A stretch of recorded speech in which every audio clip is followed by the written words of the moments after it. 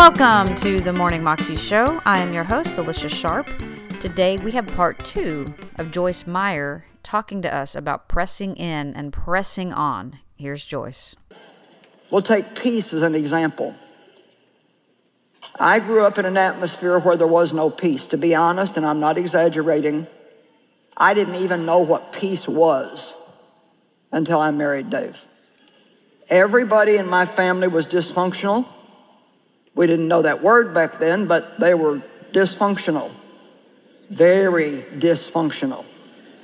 Of course, my father was abusing me. My mother knew it, was too frightened to do anything about it. My brother went in the Marines when he was 17, and he came out addicted to drugs and ultimately ended up ending his own life because he just was so miserable and couldn't seem to get free. And he was a guy that wouldn't press.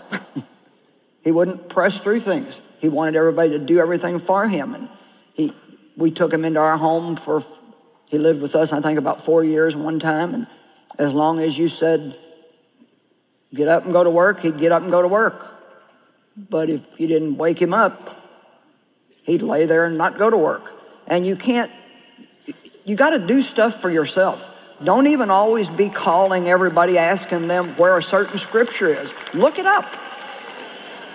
Do the work. If you do the work, then you'll remember where things are. So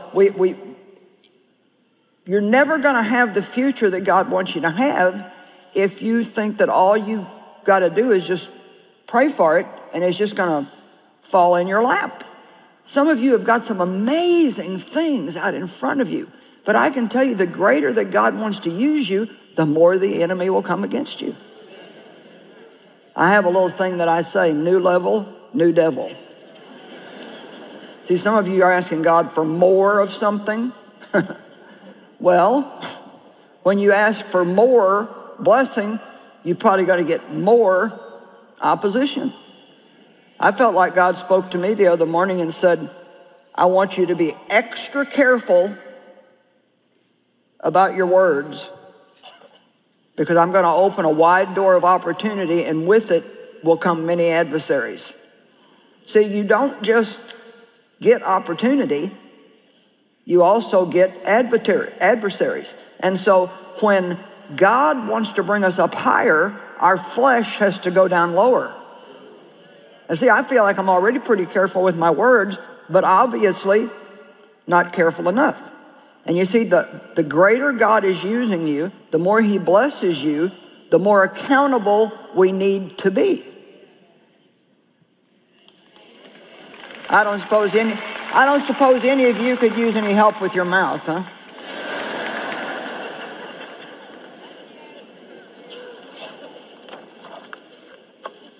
Matthew 7:13 and 14 are a couple of really great scriptures. It says, enter through the narrow gate, for wide is the gate and spacious and broad is the way that leads away to destruction, and many are those who are entering through it. I want us to take enough time to understand this. He says, I want you to go through the narrow gate, and you're going to see in the next verse, it says, but the narrow gate is contracted by pressure. That's the Amplified translation. And the way is straightened and compressed that leads away to life, and few there are who find it. So it's easy to stay on the broad path. God told me once, on the broad path, there's room for all your fleshly baggage. You can just take it all with you. You can just be carnal and walk on the broad path, and a lot of times people still get into heaven. You get into heaven because you believe, not because you do everything perfect, and we will never do everything perfect.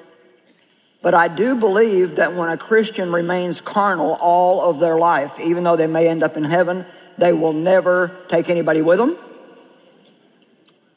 Maybe you know what I mean by that. Their witness won't be strong enough to take anybody with them, and they're not going to enjoy life here. Because you know what? We can't enjoy life and walk in the flesh. We really don't. Our flesh tries to lie to us and tell us that we're going to enjoy it more if we do what we feel like doing. But the truth is, we're not going to enjoy it more if we follow our feelings. It's going to lead us into a place of destruction. And probably more than anything, people tell me how they feel. Well, I feel like nobody loves me. Well, God's already said he loves you hundreds and hundreds of times. So how about starting with that? God loves me. I don't listen to how I feel. I live on the other side of my feelings. So he tells us if you want to be on that narrow path, you're going to have to do a little bit of pressing. And how about the woman who'd been bleeding 18 years, and she'd spent all that she had on doctors and was no better, and she pressed in past the crowd. Let's think about that for a minute. I just closed my eyes and I thought about this woman. I thought about the crowd. And I'm sure it was immense, and people were tightly packed around Jesus. And for some reason, I doubt that this woman was like very large. I picture her as a small woman that's been sick for a long time. And wow, how easy it would have been to have just thought, well, I'll never get through that crowd. See, some people give up in their mind before they ever even try to see if they can do it. Don't just look at something hard and say, well, I could never do that. No, you look at something hard and you say, if God wants me to do that, I can do all things through Christ who is my strength. And we love that scripture and we clap for it, but listen to what it really says. I can do all things through Christ who gives me the strength. He gives us the ability, but we're going to do the doing.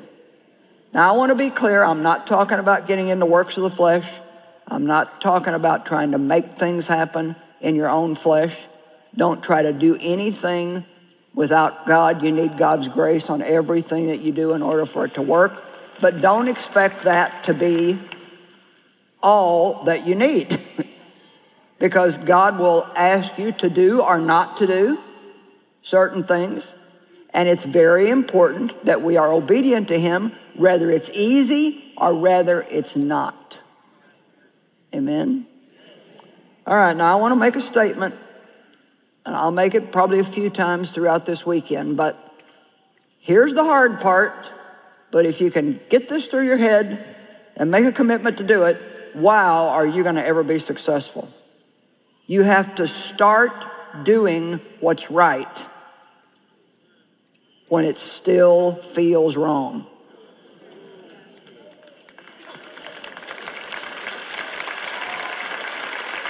Amen? That was Joyce Meyer, and you can find that clip on YouTube if you search under Joyce Meyer, Press Into a New Beginning, Part 1. You can also find out more information about her at her website, joycemeyer.com. Hope you have a wonderful day today.